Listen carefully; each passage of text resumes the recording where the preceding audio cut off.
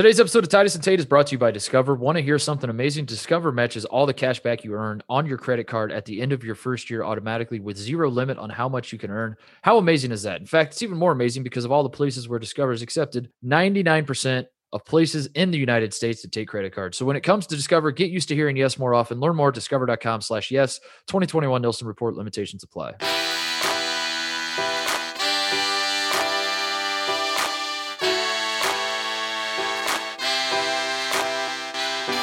On today's episode of Titus and Tate, Kentucky is back in a big way, Tate. I hope America enjoyed the down season, the jokes, the memes, the what have yous. I hope you got a lot of play out of the John Calipari picture in that press conference. He's back. Like a ragged old man that is the game has passed him by. The game has not passed him by. John Calipari has declared war on the entire Big Ten. He has poached basically Illinois' entire coaching staff. He definitely did not tamper in landing CJ Frederick from Iowa. Definitely did not. These are things that that have happened recently, and Kentucky basketball is back in a big way, Tate. So I know we're excited about this because we're not Kentucky fans in the slightest. We are content fans, and no one does content like John Calipari. John Calipari is one of a kind. Cal's guys are back, and Orlando Antigua is back. He got offered $1 million to be an assistant coach. That was a college basketball moment. This is a changing of the guard. Now we have almost college football money where we got coordinators that are already making $1 million in college football. Now we're getting, bad guys in college basketball are worth $1 million. This is great news for everybody. Great news for the program. Great news for amateur sports. If you love amateur sports, who doesn't love a bidding war that touches seven figures for an assistant coach in college basketball? I know I certainly do. Speaking of shaking up college basketball, this is a tale as old as time. You can mark your calendar by it. We must be about a month removed from a national championship because the powers that be have decided to get together and figure out how to save college basketball, Tate. Yes. What do we need to do to save a sport that is not broken per television ratings and that people seem to love? And we do care about the TV ratings. What are people going to do? This is a conundrum. But at the same time, we have to fix everything. So there are apparently rule changes that are. I mean, we talked about them. They threw them out like a few weeks ago. We kicked them around, but apparently the NCAA is meeting about these now, and we are going to suss out. Literally right now, I think it's happening today.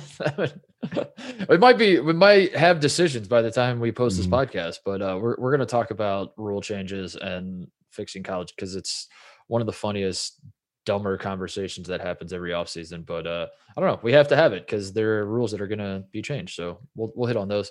Anything else? Is that it? We also have to hit Jalen Green. The G League prospect who says, if I had gone to college basketball, I would be the number one pick. Yep. He left money on the table. College basketball is back. Let's talk about it. I can't wait. We're going to talk about all that. But first, Woody Durham. He takes the timeout. Technical foul. Technical foul.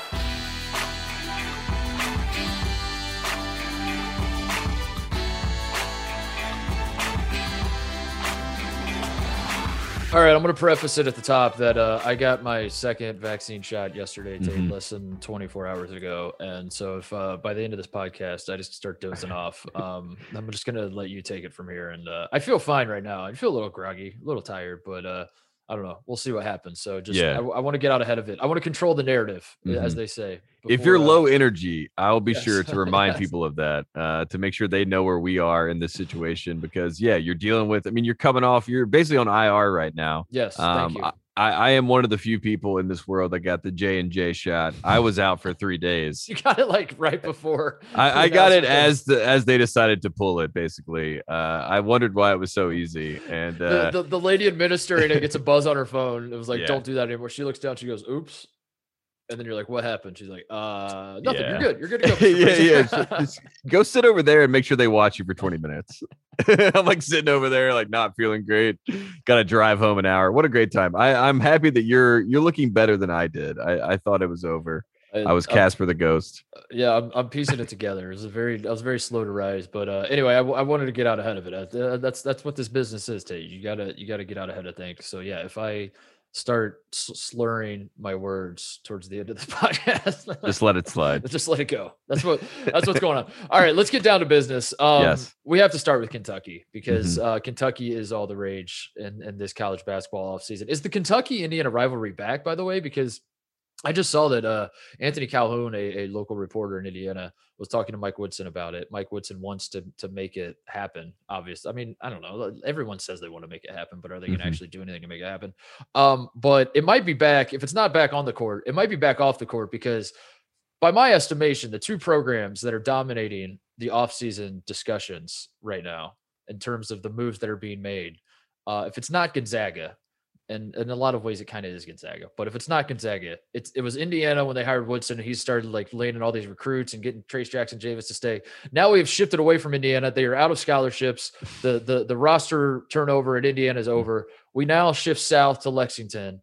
And now Kentucky is dominating all the conversations because, John Calipari, for those who aren't aware, Orlando Antigua was his assistant when he first started at Kentucky, right? Yes. He was at Memphis with them, moves over to Kentucky with them, was there for like 5 years. They win the national title together.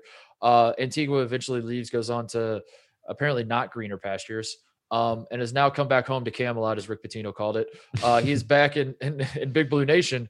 And as you brought up at the top, this is big news because Orlando Antigua was Illinois' top assistant this year. Brad Underwood did all he could to keep him, and by all he could historically, all he could, absurd amount of money, and still Antigua goes to Kentucky, and as if that was not enough, the twist of the knife is they take Illinois' other assistant, Chin Coleman.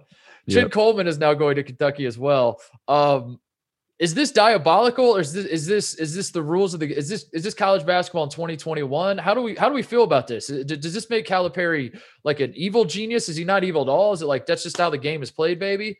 Where do we land on this, Tate? I think that's the game, baby. You know, don't hate the player. That's where Calipari is always going to land on this. And he loses a guy and Tony Barbie that goes to be a head coach again, who was at, Auburn. I remember his first year at Auburn, Calipari went out and said Tony should have been the coach of the year in the SEC, even though they were below 500. Calipari had DeMarcus Cousins and John Wall, and he's like, Tony should be the coach of the year. Cal's guy. Cal's guy. And that is, I think, what Orlando is at the end of the day. He is a part of the Calipari mafia, so to speak, and he was down to come back home. I don't even know what the price tag was for him, but I think it was obviously everything he needed and more to come back to Calipari. And if you're, in the recruiting space, you realize that Calipari is not just, recruiting these high school one and done Jalen Green types. He wants your best player on your team. It is so funny to me, Titus, the new phenomena that we have now. Kentucky basketball, their official Twitter account is a guy wearing an Iowa jersey hitting shots,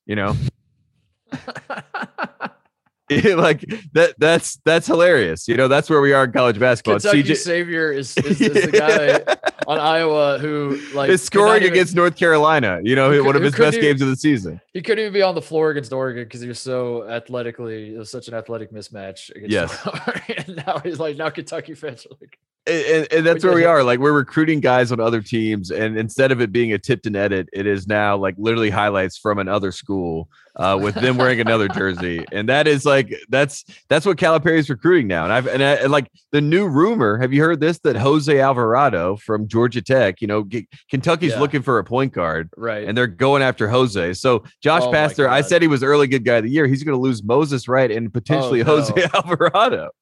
Oh no, you can't do that, John. That is a bridge too far. Please. I know. That's what I'm saying. Orlando's coming in hot. We don't know what Orlando is what the offer was or what. I mean, like we just know that it's not public, no, but it will be. It will be eventually, as we know. Yeah. But it makes me wonder. My mind immediately goes. Anytime guys do this sort of thing, which this sort of thing is basically like a high profile. I guess using Indiana as an example, Dane Fife going from Michigan State, where he felt like he had a cushy gig there, and he goes to Indiana. He comes home. Orlando Antigua is not from Lexington, but in a lot of ways, this is him coming home to sit on the assistant bench. My mind immediately goes to Tate. Is there some sort of coach in waiting situation that was discussed? I don't necessarily think Kentucky should do that. In fact, I would say Kentucky should not do that. But was that part of the offer? If Brad Underwood is offering Orlando Antigua over $1 million a year to be an assistant basketball coach, the offer of Kentucky had to be better. Like maybe the money wasn't better, but there had to have been something that was lucrative about this. Or I guess it might just be an indictment of what Illinois has going on. Maybe that's what it was. Maybe Orlando's like, I just want to get the hell out of here because Illinois is a disaster, which I don't think that's fair to say. But yeah, I'm trying to piece this together of what could this offer have been. We know John Calipari has a lifetime contract though, so Cal has to coach until he dies. Those are the rules. Is there going to be a face swap situation? Is Cal going to like cut off, like have somehow let Orlando wear Cal's face and like so it looks like Cal's the coach, but really Orlando? I don't know. Is there puppeteering on this? I'm curious. I can't wait to see what these details are and how they got Orlando Antigua. I can only imagine that if it's not $1 million, that there was some chicanery behind the scenes, right? We got to say that there was something there, whether it be a guarantee of like a sponsorship deal with a Coca-Cola or a Wendy's bag alert, major bag. I don't know what kind of deal they were able to pull off, but there had to be some sort of incentive for Orlando to go back. And also, I don't think Calipari has the power to say he has a coach in waiting despite his lifetime contract. Yeah, I think if Calipari told the Kentucky boosters that he had a head coach in waiting, they would laugh at him. But does that matter? Does that just because John Calipari can't tell Kentucky that I have this coach in waiting doesn't mean he can't tell Orlando? Exactly. He can't. I mean, at the end of the day, he is recruiting the recruiter, and you can't bullshit a bullshitter. You know what I mean? This is that is the situation. And I think Calipari was down to say whatever he needed to do, and so was Orlando Antigua. In turn for the recruits, the 5 stars. So it's perfect. It's a perfect marriage. And if it leaks that he's making $850,000, we know that other sum is being made up in some way. I was gonna say, what is the suspicion? What will make your spidey senses go nuts? Like, what is the number if it's below that? Because to me, like honestly, $850,000 seems about right. Seems about right. Like they offered him $850. He said, I will take a $150,000 pay cut a year to go back to working to competing for national titles, to be a blue blood. Yeah, I feel like maybe I can't compete for national titles at Illinois if that's what his train of thought was. That would check out to me. But if it comes out that they're paying him like $550, $600 or whatever, I'm like, oh, now hang on a second. What? Yeah, it won't add up. It really won't. It won't add up unless they're paid. Yeah, I'm trying to think of what I don't know. My spidey senses will go nuts. We will be on the case. The Hardy Boys of college basketball will have a case that we'll be trying to get to the bottom of. By the way, Kentucky is now, I saw, according to the Crystal Ball 24/7, whatever the hell, is that become like the recruiting service of note, by the way? Like 247. 247 is the one, right? Like that's the one that people. I feel like it's the ESPN 60, the Biancardi 60 that has the top 60 recruits is what kids want to be, like number one ESPN, but they actually look at the 247 ratings. I think the 247 in the business, in the industry, are more respected. But I mean, shout out to Evan Daniels. That was like the scout days were great. I worked at Scout. That was a great time. We really should get Fox to let us run our own recruiting service. Like where we just kind of Titus edits. This is the time. We just throw shit against the wall. We got Peyton Watson at number 1. We got like 3 Carolina guys. No, we can legitimately be paid off. If you want your kid to be a 5-star, if you want a nominal 5-star, here's the package. I mean, that's literally what Tipton Edits does, right? Like that's their business model. It's just like, give us money, we will make a graphic that says you're a 5-star. Done. Yes. Why can't we do that? Number one player in the state. It's got to be number one player in something. Number one city in. Number one player in the city of Indianapolis. City's great. Like if you're number one player in the city, who can argue that? Like nationally, that doesn't mean anything. But like in some cities, that like there are guys that are probably from Philly that would rather be like number one in the city of Philly than New York City. Like I was the number one recruit coming out of New York City, and it's like, yeah, you were like number 57 overall. It's like doesn't matter. I was number one in New York City. That's all that matters. But by virtue of being number one in New York City, I was actually number one in the country. So yeah, you know how it works. This is how it works. But 247, the Crystal Ball says Ty Washington, a 5-star, who is one of the top guys left in this class of 2021, who is not committed yet. As you might imagine, there are not a lot of guys left because a lot of these guys have figured out where they want to play and they're going to show up on campus if they haven't already. But there are a handful of guys who have not, Tate. One of them is Ty Washington, who is now expected per the crystal balls, per my big old crystal balls, expected to go to Kentucky. So Kentucky has added 2 Illinois assistant coaches. They have a 5-star waiting in the wings. They already have 5-star Damian Collins, who is committed. And then Oscar Tshiebwe already transferred in the middle of the season, and Kellen Grady has transferred. This is what's all bubbling in Lexington. The Kentucky Wildcats are back, but also maybe not, because, as you said, we've reached the point where they're showing highlights of CJ Frederick is like, we're back. We finally got the shooter we needed.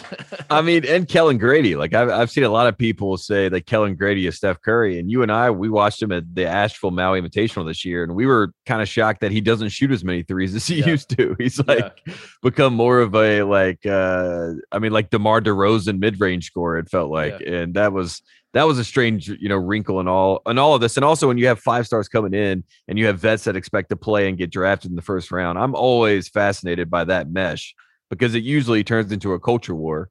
That's what happened at Carolina a little bit. So I'm not stupid enough to say this is definitely going to where that Kentucky's going to be awesome. But they're going to have a lot of talent in the building. They're going to have my attention. I think that's all we ever want out of Kentucky is I want you to have my attention. And you do. You definitely have my attention down there. What does this mean for Illinois? Like what is the read on Illinois from this? Because I've seen some Illinois fans,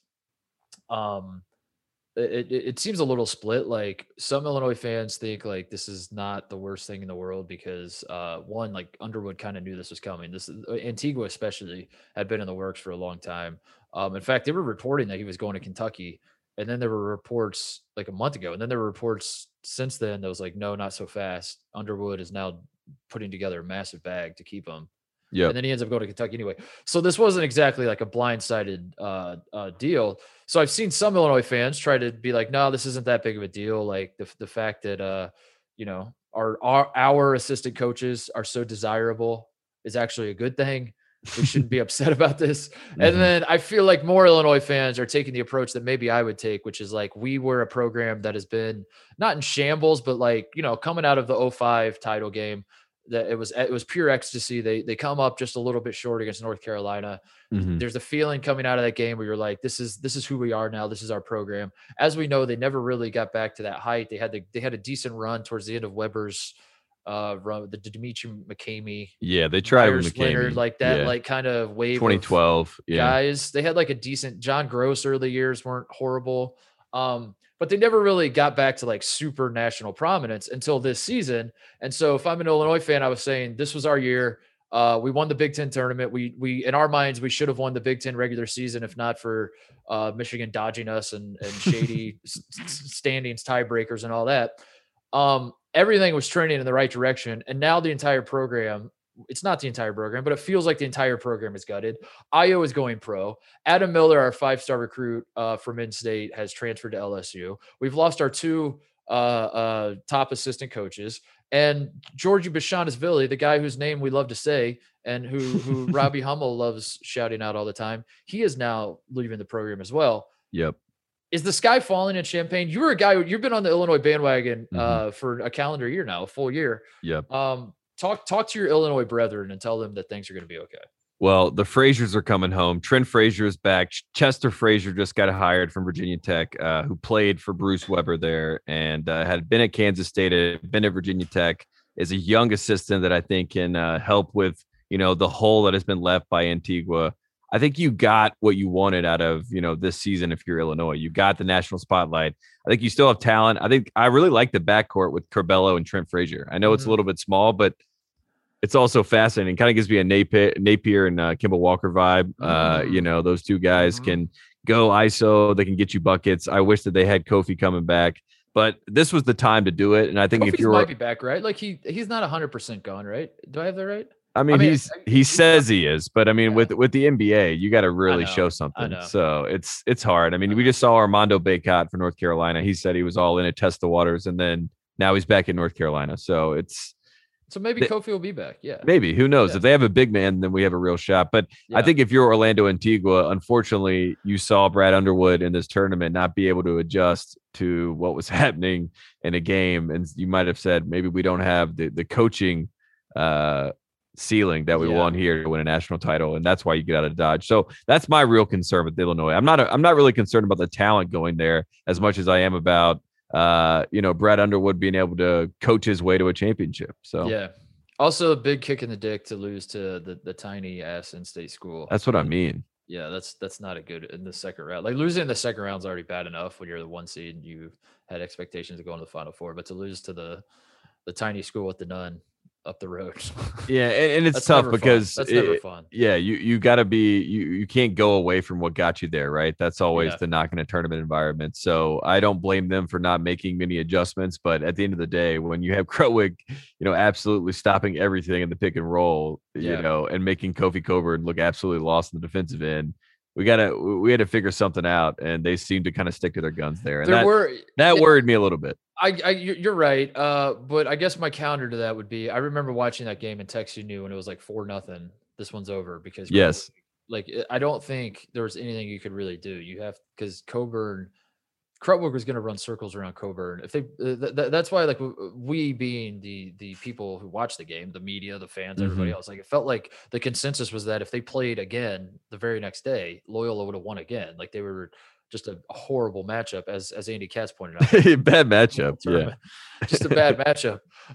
So, but I get you. I get you if there's always going to be concerns about a guy like Underwood if you have to prove it. That's how college basketball works. I mean, it seems stupid because we've seen coaches the last 2 tournaments we've had that have won national titles that quote unquote can't get it done in March, and then now they've won national titles, and now moving forward, we have to pretend like Scott Drew is a genius in March, and it's like nothing in Scott Drew's mind. It's like nothing changed. I've been the same guy the whole time.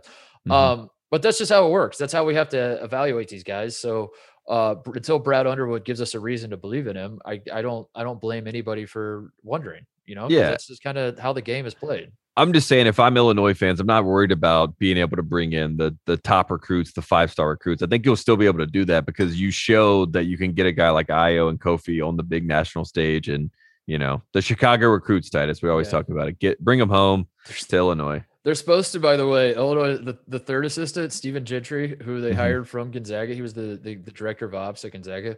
There are rumblings, there are rumors, there are whispers that he is going back to Gonzaga to replace Tommy Lloyd. So they might lose all 3 assistants. But maybe that's a good thing. Maybe Brad Underwood's like, dude, my adjustments. What are you talking about? My adjustments. These dumbass assistants I had were telling me that Krutwig was a bomb. Yeah, who scouted this guy? He's like looking at the bench. He's like, "Are you guys kidding me?" Wasn't me, dude. I mean, I do take full responsibility. I'm the head coach. The buck has to stop. But it's not my fault. But it's also not my fault. That was Orlando scout. What the hell? Man, dude, that could be shady. That was Cal recruiting Orlando like he did with the players. He was recruiting the coaches. So he's like, I'm not even scouting because I know I'm going to Kentucky. We kind of glossed over Frederick from Iowa. I mean, we talked about how funny it is that Kentucky's program built. I mean, the best subtweet of the year, roster update with CJ Frederick leaving the program. That was what Iowa put out when he left. Roster update. I wanted to talk about the circumstance of that because if you haven't been paying attention, this is setting off some big time tampering bells in Iowa City. We'll put it that way. That and it stems from, was it his dad, his uncle, was on some Facebook group during the season. Like Frederick is from Kentucky, right? Or is he from? He's from like the southern part of Ohio. Yeah, exactly. Yeah. He's from he went to school in Cincinnati. That's right. There you go. But he's apparently like Cincinnati is it's the tri-state area. You know how it works. Like there's a lot of Kentucky, Ohio State, Cincinnati influence overlap. Yeah, there's a lot of whatever. So apparently someone in his family, I forget if it was his dad or his uncle, was on some Kentucky basketball Facebook group, and they were bitching about not having shooters during the season. And he had commented, "Help is on the way." Something along those lines during the season. And the reason that is interesting is because the way it is supposed to work. I didn't see that. That's awesome. You didn't know that? No. Yeah, I knew that there was family that were involved and that they were posting things, but I didn't know explicitly that he said help is on the way. That's hilarious. He said like help is coming or help is on the way, something like that. And again, the reason this is noteworthy is because the way the transfer portal is supposed to work is that there's no contact with anybody until you enter your name in the portal. That basically unlocks you to be contacted by coaches around the country. And Iowa fans are losing their mind because they see that as an admission that there was some back channeling, there was some tampering, that John Calipari was calling CJ Frederick during the season saying, "Come on home, CJ." And whether it's true or not, I don't blame Iowa fans for feeling that way. But at the same time, like we talked about this before, talking about the transfer portal, I'm not sure where I'd land on tampering anyway. Like, I don't understand how. I don't know if I really fully buy that that's like a bad thing, that like coaches are trying to poach players. I mean, when you put it that way, I guess like if you're recruiting guys off of other guys' bench, maybe, but Yeah. I don't know. Because I feel like when you have rules that human beings cannot talk to each other, you are wading into the employee territory. You know what I mean? Like it's that's where my problem is that if you're telling me John Calipari can't talk to another human being, like what? The other human being has why is he bound by certain rules if he's not an employee of your organization? That's where I start to get in murky territory, and I think it's kind of bullshit that players can't talk to other coaches, you know? Yeah, no, I agree. And obviously the players know these coaches and they have relationships. And the only time that I get frustrated, it's when it's, it's almost negative recruiting while you're on a bench. It's texting your guy or DMing, a lot of DMing. That's the other part of this. Yeah. It's a lot of Instagram DMing and Twitter DMing that says, "Hey man, if you were here, you'd be getting 15 and 10. Yeah. That kind of stuff I find but how do you police off-putting that also at the same time? Yeah. Like what are you gonna have? Like the NCAA has been, they put Will Wade on a platter and handed it to the NCAA, and the NCAA is like, we need more time. We have to figure this out. Yeah. Like they how were are you like, gonna? Yeah. Thanks, guys. How is the NCAA going to like get into the coaches' DMs and suss out? Like, okay, it says here that an assistant coach sent this player the eyes emoji. What does, and then now they're like sussing out what the eye emoji means, and the coach is like, I was just saying I saw this. Yeah, I was saying I saw him and he played good. I saw you played good. That's all I was saying. And then the prosecution is like, no, he was trying to recruit him. The eye emoji clearly means. And Mr. Frederick, what did you mean by help is on the way? Yeah. Like, I don't know. It just seems impossible to police. So no, all of it is impossible to police. That is the best part about the NCAA. I mean, to give full context on the NCAA, at least from my vantage point, they got Adolph Rupp to get rid of a season at Kentucky as a PR move to sort of basically say, hey, if you keep cheating this on the nose, this out in the open, you have to pay for it. And Adolph Rupp was like, I'll take the hit this year. We're not going to be good anyway, like what we see in college basketball today. But it was also PR for the NCAA to say, watch out for the big bad NCAA. They're going to come and get you. But at the end of the day, you're trying to get yourself. So they're not going to be a party to that most times. And with Kentucky, with Carolina, with Duke, with the Blue Bloods they are the game. You know what I mean? Yeah. Indiana's a true blood. They're the game. NC State, they're a true blood. They're the game. Ohio State, they're a true blood. They're a game. They're part of the game. UCLA, they're a part of the game, And then we have the Gonzagas of the world. And I read the Tommy Lloyd story where he's like, I saw the FBI stuff happen and I was so happy because I knew that there was nothing they could dig up on me.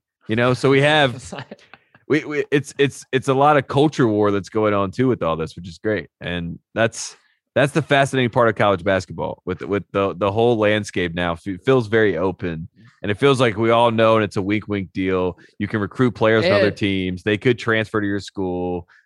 We know that they should be getting paid. NIL's on the way. It just seems very much more forward than it ever was. And more than anything, the moral compass on it all has flipped on its head to where even if people knew stuff, they're not ratting people out anymore. Not that, I guess the general public by and large believes that most of this stuff is not a big deal that are NCAA rules, and they've turned on the NCAA to where if I don't know, you somehow do have a tip or you somehow do think something is fishy, you don't care anymore. You're like, why would I? It doesn't matter. Who cares if this kid got paid? Who cares if, so there's not like in the media, especially there's not like a media firestorm around like the Zion Williamson lawsuit that he had going on.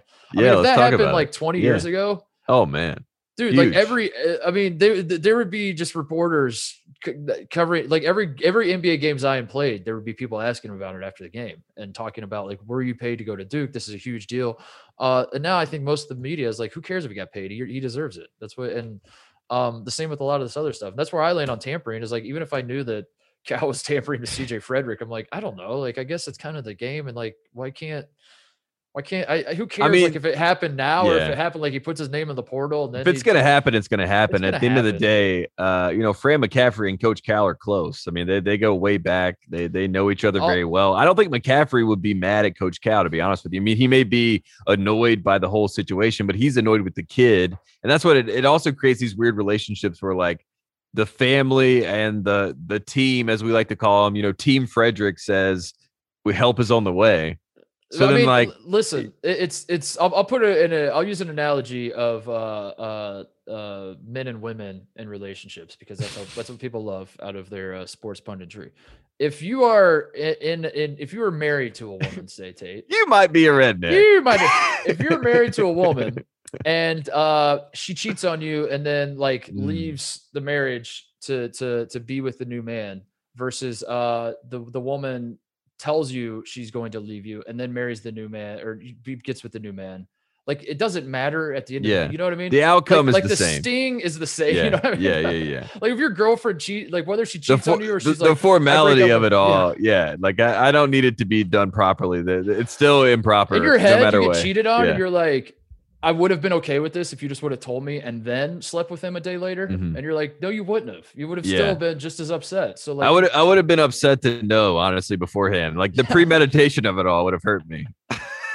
Yeah, like as it turns out, the only outcome I was going to be happy in this situation is if I had full control over it, and I had no control, and I'm upset about that. And that's really what it boils down to. But yeah, I don't know. Kentucky's back. I guess that's the ultimate takeaway. And Iowa is back in a big way. Yeah, and Iowa on the flip side of that, I do hate that, the announcement is Jordan Bohannon's back for year 6, and I think they wanted Bohannon, Frederick back together. With the bands back together kind of thing. And that is not the case with Iowa. I hope that they figure it out. I feel like Iowa has to dive into getting a different type of guard. You know what I mean? A Monte Morris type guard, not to bring up, a rival, but a more athletic, rangy, point guard who can to help play against Oregon.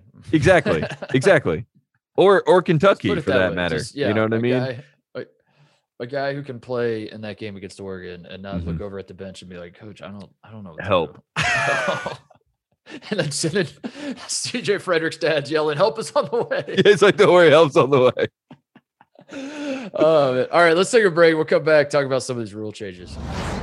Quick break to talk about our friends at Discover. You want to hear something amazing? Of course you do. Our longtime listeners already know that Discover matches all the cash back you earn on your credit card at the end of your first year automatically with no limit on how much you can earn. How amazing is that? In fact, it's even more amazing when you consider where Discover is accepted, which is 99% of places in the United States that take credit cards. So when it comes to Discover, get used to hearing yes more often. Learn more at discover.com/yes. 2021 Nielsen Report. Limitations apply.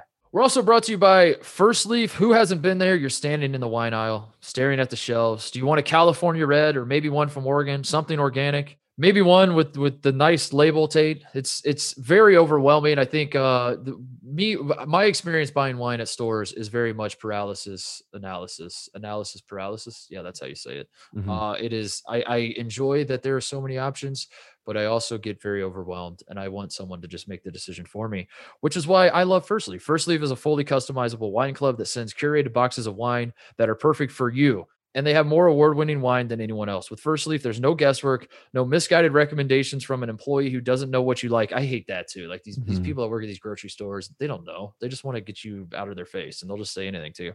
And no frustration on your part. Each wine shipment is entirely customized to your unique palate and preferences.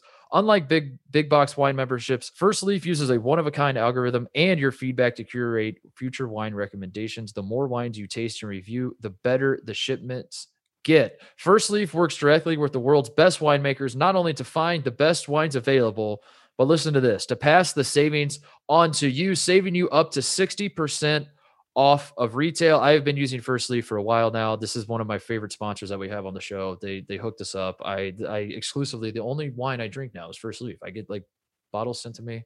I have them here in my little refrigerator, and I pretend like I know what the hell I'm talking about when I bust the bottle out every so often. Save time, save money, and save stress with First Leaf, the wine club designed with you in mind. Join today and you'll get 6 bottles of wine for $29.95 plus free shipping. Just go to tryfirstleaf.com/Tate. 6 bottles of wine, $29.95 and free shipping at tryfirstleaf.com/Tate. Quick break to get a word from our sponsor, Geico. Do you own or rent your home? Sure you do. And I bet it can be hard work too. You know what's easy?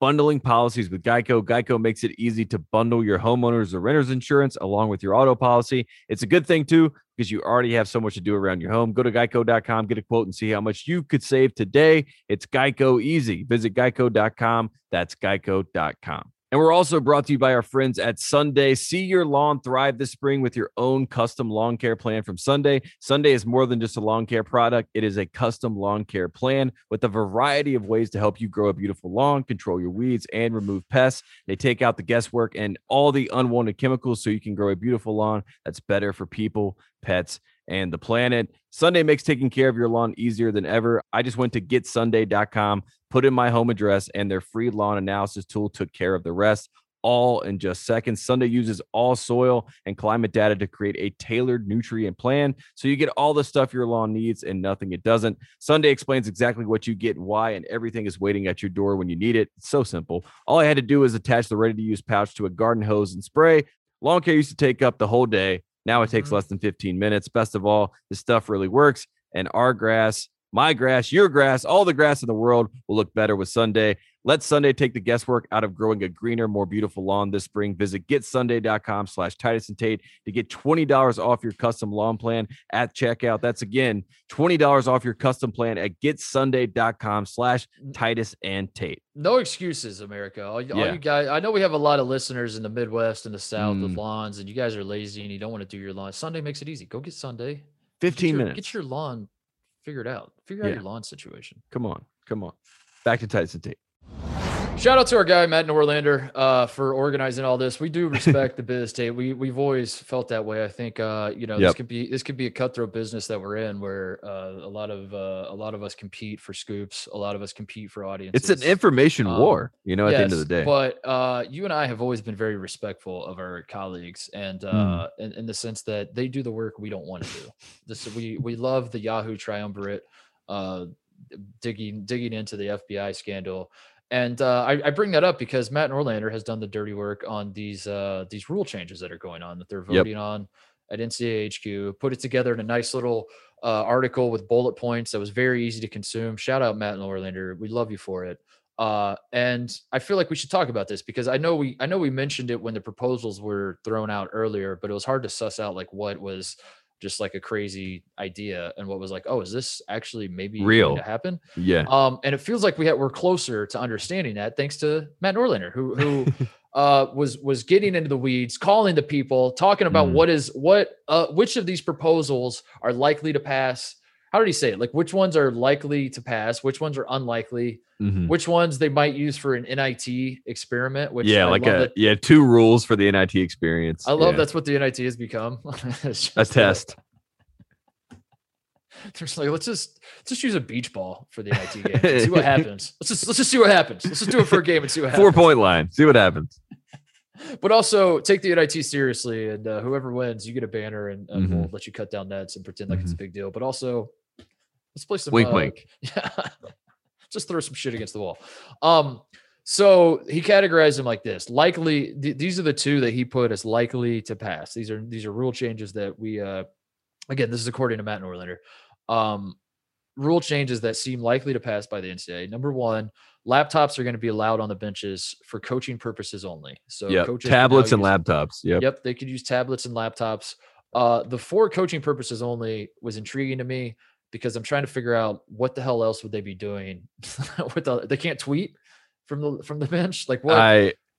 I don't understand. Like I was just thinking about this. If you're Michael Musselman, this is a win. You know what I mean? Because you're trying to work. He's probably behind the bench right now. I believe he is, like where the Gatorade coolers are. But if you're Michael Musselman, you have a laptop now. You can literally do live videos. He can be on Twitch with Eric Musselman coaching the game and giving commentary, And it is a very interesting wrinkle because it does feel like when you come out of the game and you go to the bench, you're going to sit down. There's going to be a coach that's showing you, on a tablet, what you just did that's wrong. What's going to happen. Yeah. So, yeah. I mean, it adds another wrinkle into the whole thing. It will. Yeah. I think it's a good thing. I think it's a good rule. I just don't understand like why the caveat for coaching purposes only. Like what else could you be doing that's going to be a competitive advantage? I guess DMing the best player on the other team. Yes. Help is on the way. Question mark. I guess that's no good. But yeah, what else could you possibly be doing that would whatever. I'm reading way too much into it. I mean, playing solitaire, playing pinball, 2 flash games. I just love the idea of like a ref giving a technical foul to Ohio State because Dave Egelhoff was playing solitaire on his iPad. Hey, is that a spider solitaire sound? Teed up. The other rule that is likely to pass, and this one, boy, if you have gray hair, make sure you're sitting down. Make sure your blood pressure's at a good spot because what I'm about to say this is not good to get you fired up. Traveling has basically been legalized in college basketball tape. That's what we're learning. We're on the verge of traveling being legalized. Spin moves, the one-legged step backs, the Luka Doncic / James Harden like gather step, and then 2 steps, and then a landing step for your step back.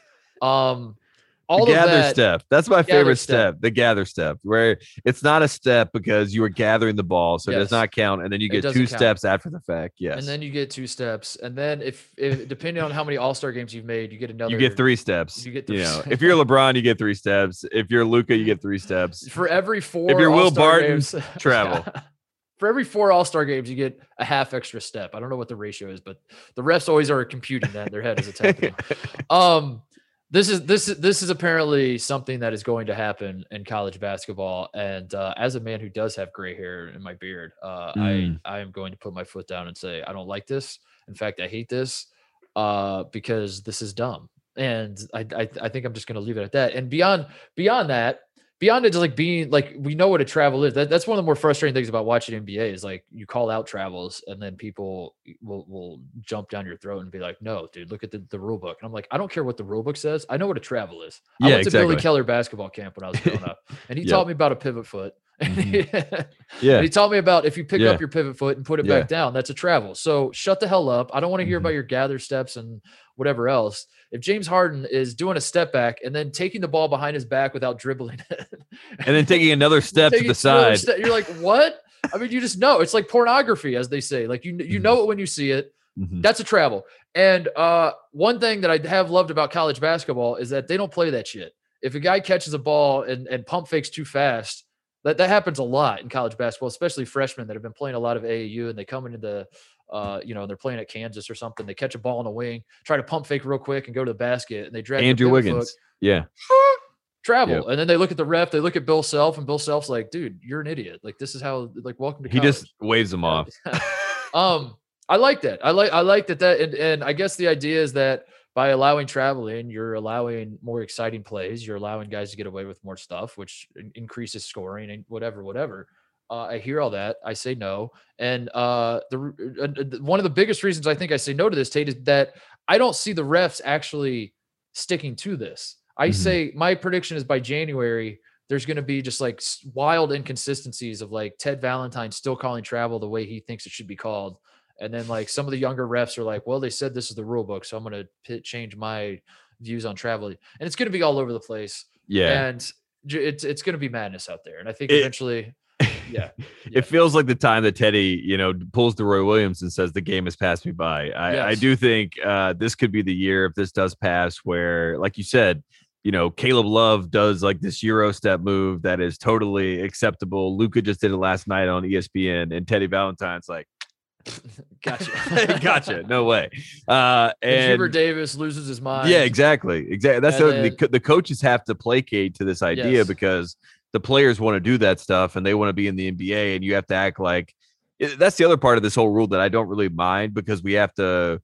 I mean, I mind that we have to placate the NBA, but I also don't mind because at the end of the day, you want to get, if we're going to be the nominal or the non-nominal, minor league for NBA basketball, then just let them play a similar type brand. At least have some sort of similarity where like someone can get prepared for the NBA. Because the worst thing that's happening now is that these kids have no place to get ready for the NBA at all. You could say it's the G League, but that's still not the NBA. And then you jump up to the real NBA, and Bradley Beal's taking your cookies, and you're getting called for traveling, and you're looking over and you're like, what do you mean? I thought that I could travel in this league.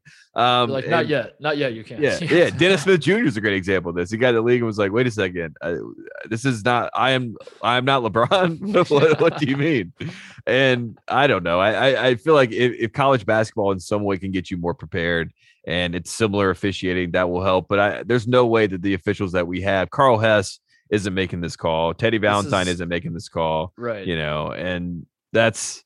Well, it's a philosophical debate that's been raging in college basketball since the one and done era started, which is what is the purpose of college basketball? And is it to get guys ready for the NBA, or is it like we should have our own ecosystem, our own entity, our own, who gives a shit if the NBA loves this rule and the NBA fans love it that you can call timeout and advance the ball? Cool. If you love it, watch the NBA. Like, this is college and we have these rules and this is how this game works. We shouldn't try to be the G League. You have the G League for that. So why do we need that? But then I understand your point too, which is that ultimately this is what these guys want to do, is go professional. So, I mean, that we've had this discussion a million times about like the differences between like John Calipari's approach to, that like Cal has won one national title, but he's produced so many NBA players that in John Calipari's mind, he's like, I have been the greatest coach during this run at Kentucky than anyone else, because look at all the guys I put in the NBA. Whereas like Jay Wright's like, dude, I've won two national titles. I won twice as many national titles as you have in the last 5 years. So how are you better than me? And I don't know what the answer is. I guess it just depends on your preference. My preference has always been the NBA exists over there. And if I want the NBA, I'll go open that door. I don't want if I want college, I'll open that door. And when I'm opening that door, I would rather be more college game, which doesn't mean I want it to be boring. It doesn't mean I don't want to like change rules and tweak things. But I think if you're saying the NBA does this, it seems fun. The people on Reddit, the 14-year-olds on Reddit seem to love it. We should try to make a product like that so the youth love it. And I think that's a huge mistake if that's your mindset. And we also can't. I mean, I want to stress the fact that it is a Euro step for a reason. If we want to recruit these guys to come over and play college basketball and try to use it as a platform, and we get some of the top European players like Igor, who just went to Virginia, and like Sabonis, who went to Gonzaga, and all those types of guys, coming over, Hachimura, who went to Gonzaga as well. Gonzaga has obviously been controlling the international game. If it's more FIBA basketball, I'm cool with that too, because I wouldn't mind if Olympic basketball got back to the college, age players, where it's like, 19 to 25 range. And that could be cool if it's all FIBA basketball related. And, a Euro step is, I'm trying to frame it in a positive light because I know it's coming anyway. And there's a certain aspect of me where it's like, I understand. I'm not against it. I'm just against the mindset, I guess. That's I got it feels like we do this show every offseason where we talk about the rules that are coming, that they're changing. And that is always my point of view, is like, I'm not anti-change. I'm anti-change for the sake of change, because, that's what the NBA is doing. And we should try to do what they're doing. That's not always a quick fix. That's not always the quick fix. Or the right answer. I mean, we just like, we saw we were going nuts over the whoever put out the rating, the television ratings of the best, which like, I don't really care about ratings until I'm made to care about them. And, when you're told college basketball is dead all the time, and then someone tweets something that's like, the top 2 non-football sports since last March for college basketball games, that has my attention. 16 million. None of the top 10 were NBA games. Not a single NBA game cracked the top 10. That has my attention. And speaking of the ratings, I just love like watching NBA fans try to spin it, just trip over themselves. Like it's impossible for people who love the NBA to just go, oh, how about that? Bad rating. Anyway. All right. So I think the Nets are going to win the title. They can't just say it like that. It's got to be like, oh, did we count the illegal streams in Bahrain? Did we factor those in? The impressions is what I saw, Titus. That they got 1 billion impressions for the bubble. So like, it doesn't matter about ratings. They got 1 billion impressions. Okay. So right. Okay, well, there you go. Take your 1 billion impressions. How many Shroot bucks are those worth? You and I get millions of impressions, so they can't be worth much. I know, no kidding. Like, it's only like what we did in March. Dude. Can't be worth much. But yeah, the reason I bring that up is because like the market is saying, like the viewing public is saying, we don't necessarily love the NBA. There are people that love the NBA. Well, I like the NBA. Like I said, I just want the NBA to be over there. And if I want to open that door, I'll go through it. So that I do find that odd that like we find ourselves every offseason, like trying to steer towards what the NBA is, when the public at large seems to be like steering away from the NBA, if that makes sense. Yeah. I don't know. It does. It does. And at the end of the day, I saw Mick Cronin and Mark Fewer trying to schedule a rematch game, of the Final Four game this season. They were saying they would like to do it sooner rather than later. So they still have the hype. And the fact that we could potentially go in that game and have Johnny Juzang, a guy we know, go up against Drew Timme, a guy we know and some of us hate. Chet Holmgren. And Chet Holmgren, a face we all know. I mean, dude, that is theater. You know what I mean? That's 20 million people that can tune into that game. And it's a regular season game because people want to see what Chet's about. People want to see the rematch of this game. And those are two programs that are West Coast basketball. So this is the unofficial Pac-12 update. But in general, I'm just saying college basketball is in a good spot. And I understand that NBA fans want to argue and say it's not. And I understand we have to have the moral, my favorite thing about the college basketball rhetorical, analysis that always occurs with you and I is that, it's what a shame, it's what a shame. And I can't be privy to that. I can't be a part of that. But there is so much, good that is tangled up in this web of human bags. and you have to sift through it, and it's not all good, it's not all bad, sometimes it's ugly, but at the end of the day there is a certain level of basketball purity that's tied to college basketball. It's where the game was taught through, and that's why it's different than a pro team. A pro team is a pro team. People don't play the same for a pro team as they do for their alma mater. The overt mission of the two entities are different. This is why I feel like we've had the conversation a million times, but like the NCAA, as corrupt as it is, as motivated by money as it is, the reason they can't, it's self-destruction for the NCAA to pay players because their overt mission is to maintain amateurism. Their mission on the surface, whatever they do under the table, like we know that goes on and it's shady and it's messed up, and we will call that out when we see it. But the outward projection of what the NCAA wants to be is a place where students can, in their free time, play basketball and compete at a high level. And that's it. That's all they care about. So to them, the integrity of the game matters. Whereas the NBA, ultimately, I've made this point before. I don't know if it was on this show. I know I joke about it with Charlotte on the other show I do, with Charlotte Wilder. I would argue, Tate, that the NBA should, like, the idea of the NBA rigging games with refs and rigging, because this has been talked about. Obviously, Tim Donaghy wrote a book about it and all that. It's in their best interest too. They're a business. Like if the NBA wanted, if they looked at it and they decided we can make a shit ton of money if the Nets and the Lakers play, of course they're going to try to make that happen, right? Like, why wouldn't they? At the end of the day, they're a business. They don't care about, they should not be motivated by the quote unquote integrity of the game as much. So they should be able to say, like, yeah, gather step, do it. Screw it. Who cares? If people like it, do it. It's irresponsible. If like the fans got together and decided they wanted a 4-point line, the NBA would be idiots to not put a 4-point line in. Whereas college should not do that. They should like really think about the, what the game is and what they're trying to do. I don't know. Yeah, no, I mean, it kind of, I mean, to not to make it this not this extreme, but it's wrestling, right? I mean, we know professional wrestling, which is a show that Vince McMahon has created and taken and, shot it to the moon. But when you were in high school and you wrestle, that is the different wrestling. Mm-hmm. That is a pure version of the sport that then is taken to this, entertainment level. And, I like to remind people of this all the time. Adam Silver was the NBA president. The E was for entertainment. Mm-hmm. When people say that the NBA is like the Kardashians, that's not necessarily not by design. Of course, Adam Silver is an entertainment guy. That is what it's an entertainment product. So at the end of the day, that is what we're going for. And, that's why basketball can't always be at the forefront. And the worst part about college basketball is that basketball can't be at the forefront in college basketball because there's so much money and there's so many players that are involved. And I'm not talking about the actual basketball players. You know what I mean? So that's the other part of it.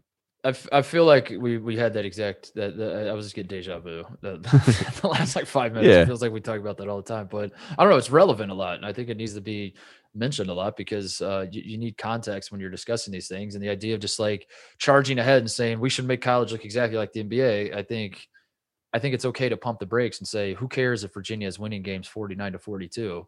Like, let's look at the bigger picture here and make sure that like, we're not just diving head first into trying to make scoring go up just for the sake of scoring go up. That doesn't solve the problem. In fact, it might create more problems for us down the road. So those are the rules that seem likely to pass according to our buddy Matt Norlander. The ones that he say are NIT experiments that are potential NIT experiments coming are, as you mentioned earlier, FIBA, the idea of college basketball being more like FIBA. One of the rules that might be an NIT experiment is the FIBA goaltending rule, where the moment the ball hits the rim, it is live. So like basically offensive basket interference is not a thing anymore.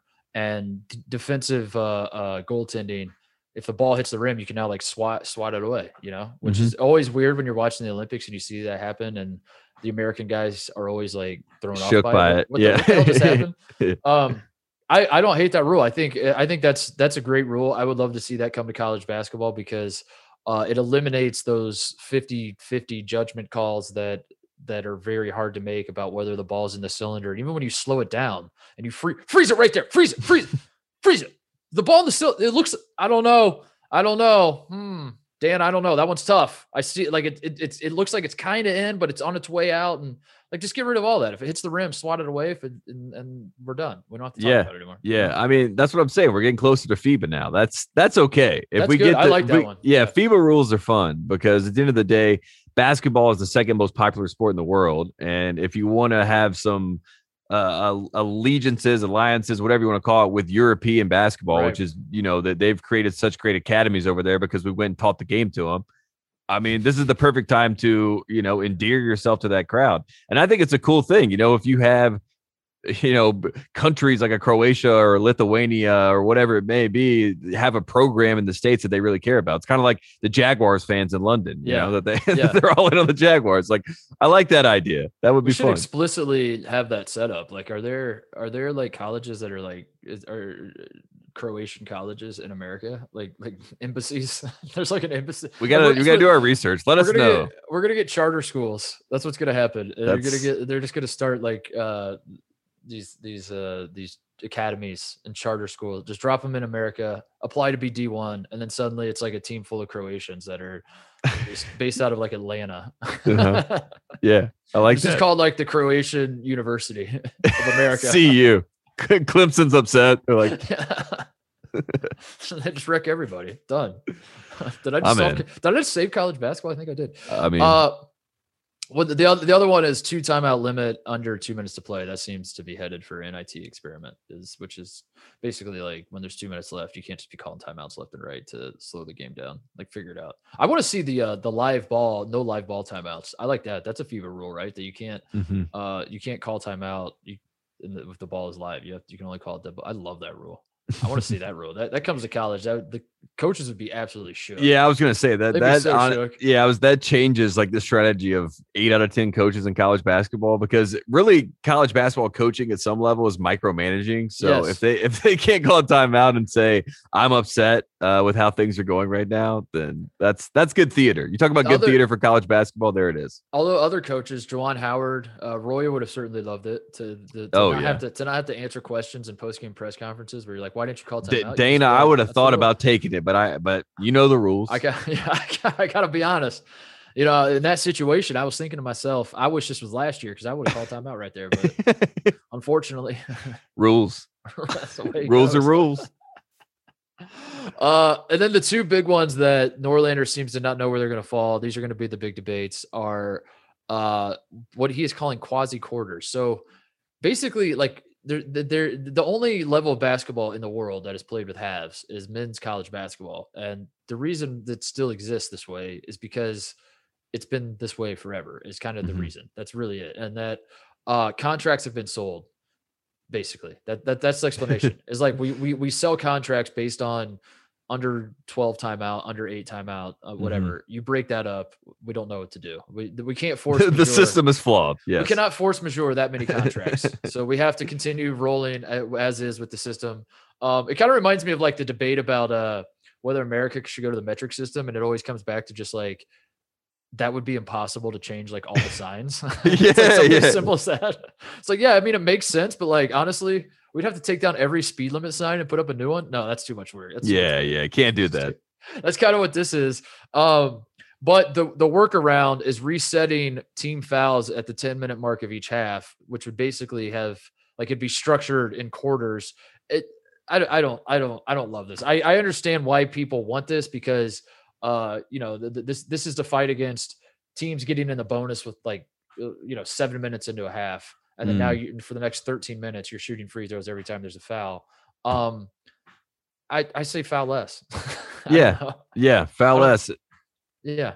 And I love the 1-1 too. I don't want to get rid of 1-1. Yeah, don't do that. I think it brings me to the big one, which is the 6th foul, right? Is that the next one that's going to be the big controversial one? That's the next one that they're having a big debate is whether players should get 6 fouls instead of 5, which I also don't love because the ratio works out perfectly with an NBA game, and they get 6 fouls because they play longer games. We get 48 5 fouls. minutes. Yeah, we have 48-minute games. It's every 12 minutes you get a foul. That's how it works in college too. Every 12 minutes you get a foul. And the weird wrinkle with this 6 foul proposal is that you can only have, if you have 4 fouls in a single half, you can foul out of the game, right? So like that's the other strange part of this. It's not just 6 fouls that you have. It's like if you have 0 fouls in the first half, go to the second half and then have 4 fouls, you foul out of the game because you can't have more than 3 fouls in a half. And that is a very strange. I feel like if you have 0 fouls in the first half, you should still have 5 fouls in the second half, and then that's your cap is 5. And if you had, you know what I mean. And then if you had 1, it would be 6. It's all. But by the way, put down your phone. You don't have to tweet at me. I know I said it's a foul every 12 minutes. I meant to say 8. Calm down, everybody. The one thing I would see with fouls because like that was the dose. That was the second dose. Yeah, that was the second dose kicking in. Mm-hmm. My math was off. Mm-hmm. The sussing all this out would be so confusing, and I think it's I don't want this at all for that reason. But I do think you should be able to come back or I think you should get an extra foul if it goes overtime. I think that's fair, right? If you're but if you foul out, I think you should be out. So if you have 5 fouls and then it goes to overtime, I don't think you can come back into the game. I think it should be if you have 4 fouls. And now the game goes to overtime, you don't necessarily have to play with a tight butthole because you'll get like a bonus foul now. And you don't have, you can like relax a little bit. Yeah. To where you can get 6. It just seems like a mess. It's already seems like a mess. Yeah. Yeah. It seems very simple right now. You have 5 fouls. We had the lowest rate. I saw Mike DeCourcy had said this, that this was the lowest rate of fouls this season in college basketball. So, we've been getting away from fouls. There's been more free flow of play. That's what everybody wants. They want less fouls. They want less choppy games. So we're trying to get away from that. I feel like adding in a foul adds in the idea of more muck. The old Big East did this. By the way, they did this in the 1990s. Syracuse. They compared basketball to rugby, which I like the idea of the old Big East that is now coming back as the new Big East, goes back to rugby style. Let's foul everybody. Let's knock people on their ass. That would be fun, but it would hurt just at large. Like it would be fun in a pocket like the old Big East, but outside of that, it would be annoying. Yeah, didn't the ACC have a 3-point line before everyone else too back in the day? They cut like right through like the free throw line. It just looked ridiculous. Really I love the idea of conferences doing their own rules too. By the way, like if you watch the Big East, you get 7 fouls. I mean, and the Pac-12 was like, you only get 4. We don't want anybody fouling at all. We want less fouls here. We want less fouls. I mean, the dumbest rule ever in history is the slam dunk rule that you couldn't dunk. Yeah, I mean, that is the funniest rule ever. And the fact that existed and then they brought it back and then they brought in the 3-point line. I mean, basketball, you hear about the 4-point line and it seems insane because you're like, we can't change basketball, but it changes and fluctuates so much that who knows at this point. I could see, I don't think I don't know. That's a great point. It is very much, basketball is very much an evolving game in a way that like, baseball certainly isn't, even in golf. I mean, there's been some talk about the NBA making a dunk a 3-point, Think about that. I think I love that idea, actually. It seems stupid, but it seems stupid, but also like it almost incentivizes guys to try to yam on each other. Exactly. And it kind of helps with the spacing of things, because it's like, dang, they're trying to get a dunk. And then also at the basket, talk about that. I mean, you want to bring back the old, we're going to foul you in the playoffs, like hard. If you're trying to stop someone from getting 3 points on a dunk down 3, and they're saying, like, if Paul George is like, I don't want to take a fadeaway 3, I just want to yam on you. That's fun. You only get, if you get fouled trying to dunk, you only get 2 free throws. Yeah. So like, guys are incentivized to just like close. Bill Lambier is like cracking his knuckles. He's like, I got. He's like, this is my me. game. I Yeah. got one more run in me. Someone sign me. Ultimately, the way to fix college basketball, as we know, as I've been saying for years, is just to ban charges. I guess I don't understand why this isn't discussed. I don't understand why this isn't a proposal. That's how you fix the muck, Tate. That's how you fix everything. I'm not going to lay it out for everyone listening. If you're new to my argument, banning charges, go read an article I wrote like 5 years ago about it, and then come back to me. So I don't want to get rid of offensive fouls. I want to get rid of charges. It's a movement that is gaining steam. I see more and more people jumping on board, Tate. Jim Delaney was probably the most powerful man I knew that was on board with me. I talked to him about it at a conference one time. And he was like, dude, you're speaking my language. I was like, really? Cause I thought he was going to look at me and be like, you're out of your mind. That is Big Ten basketball. And he was like, I've been trying to get rid of charges for years. And I'm like, well, he's a Carolina guy. We got to get rid of charges so Duke can't even the playing field. Yeah. There you go. And I was like, Jim, don't you have the power to do that? And he's like, stop asking questions, young man. No. He just pointed to Mickey Mouse. He's like, it's that. But guy. I think that solves a lot of problems. Like you said, I think they're with fouls being down. I think a lot of these rule ideas are addressing problems that don't actually exist. I think like. And the other thing we should say with like this idea of college basketball being unwatchable or mucky or whatever else, I think there's just more college basketball available to you that you can watch like basically every game now. That this idea that like in the 90s it was so much better. Maybe it was, maybe it wasn't. I don't know. I go back and watch some of these old games on YouTube, but they look like garbage too. Like it looks ridiculous. The team goes zone and they just like everyone just stands still and passes it around, and then someone throws up a shot, and that's like all it is. And that's kind of what it still is in a lot of ways, but other ways it's not. I don't know. It depends on the game. That's my point. And that now you can watch so many of these games that if you watch a ton of college basketball, chances are at some point throughout a week, you're going to watch like 2 or 3 games that are just garbage, that are just like that no one can hit a shot. There's a ton of turnovers, but you're probably going to watch a handful that are awesome and are very high scoring and fun to watch and electric in a lot of ways. So I think a lot of the discussion is more perception. It is more like, I have seen like this past season, I watched 27 games that were quote unquote unwatchable. And that's the most I've ever watched. And that means that there's a problem in college basketball. It's like, no, if every single game back in 1988 was on television, you would have also probably watched 27 games that were dog shit. And you're like, I don't know how anyone can watch this, you know? That's my take on it. I think we're just watching more, and it's messing with our brains thinking that this is a problem when it's really not. I don't know. Maybe I'm wrong. And let's be honest. I mean, you couldn't even watch that many games. Like when you saw someone play, like Michael Jordan's first game, his freshman year was their, I think, 13th game of the season, 12th game of the season when they played at Madison Square Garden was against Rutgers. Yeah. The only games they put on TV were like the best games. Exactly. They only had one. This is the game of the week, and it's going to be. And I know I'm on TV, so I'm going to play. It's like Rondo when he's on national TV. Yeah, that's how every player was back then. It's like, oh, this is prime time. I got to make a name for myself. This is my one shining moment.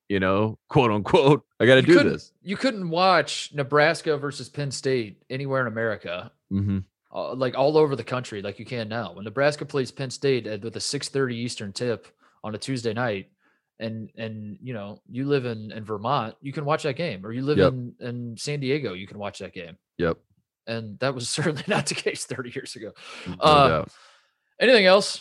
The last shout outs. I was going to say the last thing I wanted to this could be in shout outs. I wanted to shout out Jalen Green for doing the Lord's work for us by letting the world know that if you go play college basketball, you could be the #1 pick. And he tweeted it, tipped and edits, found this tweet, put it out to the world that basically Jalen Green said, I'm happy I did the G League experience, but if I had gone to college, I'd be the #1 pick. And I wanted to ask you, Titus, do you think if Jalen Green went to college, he would have been the #1 pick over Cade Cunningham? Well, great question, because as you know, I watched a lot of Jalen Green this year. I watched every Ignite game. I broke his game down. I think Jalen Green, to me, the answer to that question is yes. I think Jalen Green would have definitely been the #1 pick. I think going to the G League was a massive mistake, and I think it's going to cost him in the end. And I say this again as a guy who watched every single second of Jalen Green, and I've watched him his whole life. Like I've been locked in on Jalen Green. I have his jersey with the G League Ignite team.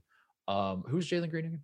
Yeah, I will say, when anyone says it's a fact, he said it's a fact, that would have been the number one pick. Usually it's never a fact when someone follows up with that preference. Was he supposed to be better than Kuminga, or is Kuminga better than him? I don't know. According to Kevin O'Connor, Jalen Green is number 4 on his big board with shades of our favorite shades of Zach LaVine, Bradley Beal, and Malik Monk. I don't even know what that means. That's who Jalen Green has shades of. Jonathan Kuminga is number 5 on KOC's big board. Shades of Danny Green, Luau Deng, and Jeff Green. My God, what a interesting package there from KOC. And then we have 3 college players. He has Suggs at number 3, he has Mobley at number 2, and he has Cade at number 1. So 3 college players are top 3. 2 G League guys are 4 and 5. If it were reversed, those 2 guys were 1 and 2, and we had 3 college guys that were 3, 4, and 5. Could you imagine the news cycle?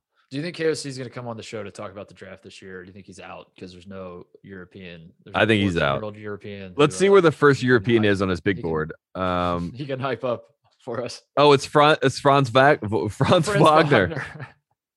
So number 8. I mean, it's college basketball, so that's good. Yeah, that's a win for us still. Yeah. Oh my God, dude, he does not have it. There's no one from Barcelona. It's all college basketball. Let's go, KOC. Welcome to the dark side. So it's basically Jalen Green and Kuminga. Those are the guys that we're competing against now as a college basketball entity. Community. Yeah. Yeah. How about that? All right. Well, we'll have him on because I'm Kevin. Corey Kispert at number 13. Kevin very well may be the only person on earth who watched both of those guys play in the G League. So. He's got Jalen Johnson at number 12, our Duffy winner for opting out. So. Opting out. I think you got to latch onto him if you're anti. Like I think he gets thrown in with the G League guys. He is. He's a part of the big 3. That's the big 3 right there. It's he's shaking up the system because that's really all it is. All the European prospects, all the G League prospects, the guys from Australia, the RJ Hamptons of the world.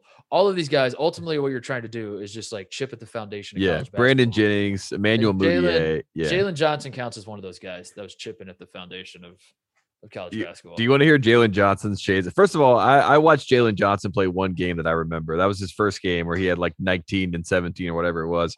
And here are his shades of Aaron Gordon. Wow, that's huge. Rudy Gay, also, I didn't see it. And then this is the best one. Bigger RJ Barrett. I love draft guys. Shades They're hilarious. Shades of. KOC, come on the show. Please, KOC. Any shout outs before we go? Honestly, that was my big shout out to him. Shout out to Jalen Green. Yeah, shout out to Jalen Green. He's doing our job. And I wanted to shout out Matt Darty too. Also, Matt Darty said, if I had to do it over again, I would have stayed at Notre Dame. This is obviously the coach that went to North Carolina before Roy Williams came. And it made me think, I wanted to shout out Mike Bray because what could have been if he went somewhere else, if Matt Darty decided to stay at Notre Dame. So where does Mike Bray go from Delaware, if not? I was thinking Villanova because Villanova hires Jay Wright in 2001. So maybe Mike Bray gets out. Yeah, he gets ahead of it. Yeah, he couldn't go to Maryland. Maryland was the one because he was at DeMatha, but Gary Williams is during the prime.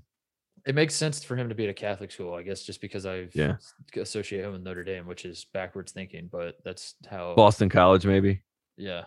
Villanova's a great answer. I think he ends up at Villanova maybe somehow. I think Villanova fans are happy with Jay Wright, but I think so. Yeah. I think so. Mike Bray, man, what a different world it would have been. I also think about if Mike Bray is the only guy who could save Duke's brand from being hated forever. I think Mike Bray can make Duke cool. Oh, that's a great hypothetical. We should save that for another show. Is like what does the Coach K success or power rankings look like to make Duke likable? Yeah. To make America on Duke's side. I think the top has to be like Grant Hill. I think you hire Grant Hill and people are in, and people are like, this is cool. He's too big though. He's USA basketball now. Yeah. He's above it. I'd have to think about it. Shane Battier is not the answer. Shane Battier is close. He's cut from the same cloth of Grant Hill. But they're so hated. That's the problem. Like the ones that you want to be, the Duke faces that come in, they're all hated. So it's hard. Mike Dunleavy Jr. is another guy that I don't think Grant's hated. Is he that much? Grant's not hated, of course, but Grant's above. Battier is definitely hated. Battier is definitely hated. I want to shout out the Indiana Pacers, my beloved Indiana Pacers, my hometown Pacers, a team that I debated whether I should shout them out because I spend so much time talking about them. As everyone knows, I think when you hear Indiana Pacers, if you're not thinking of me right away, then I haven't done a good enough job of letting it be known just how much I love this team.